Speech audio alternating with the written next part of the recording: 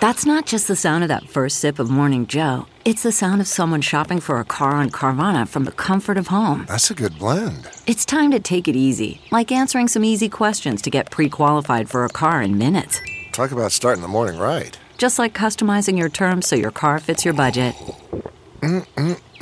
Visit Carvana.com or download the app to experience car shopping the way it should be. Convenient, comfortable.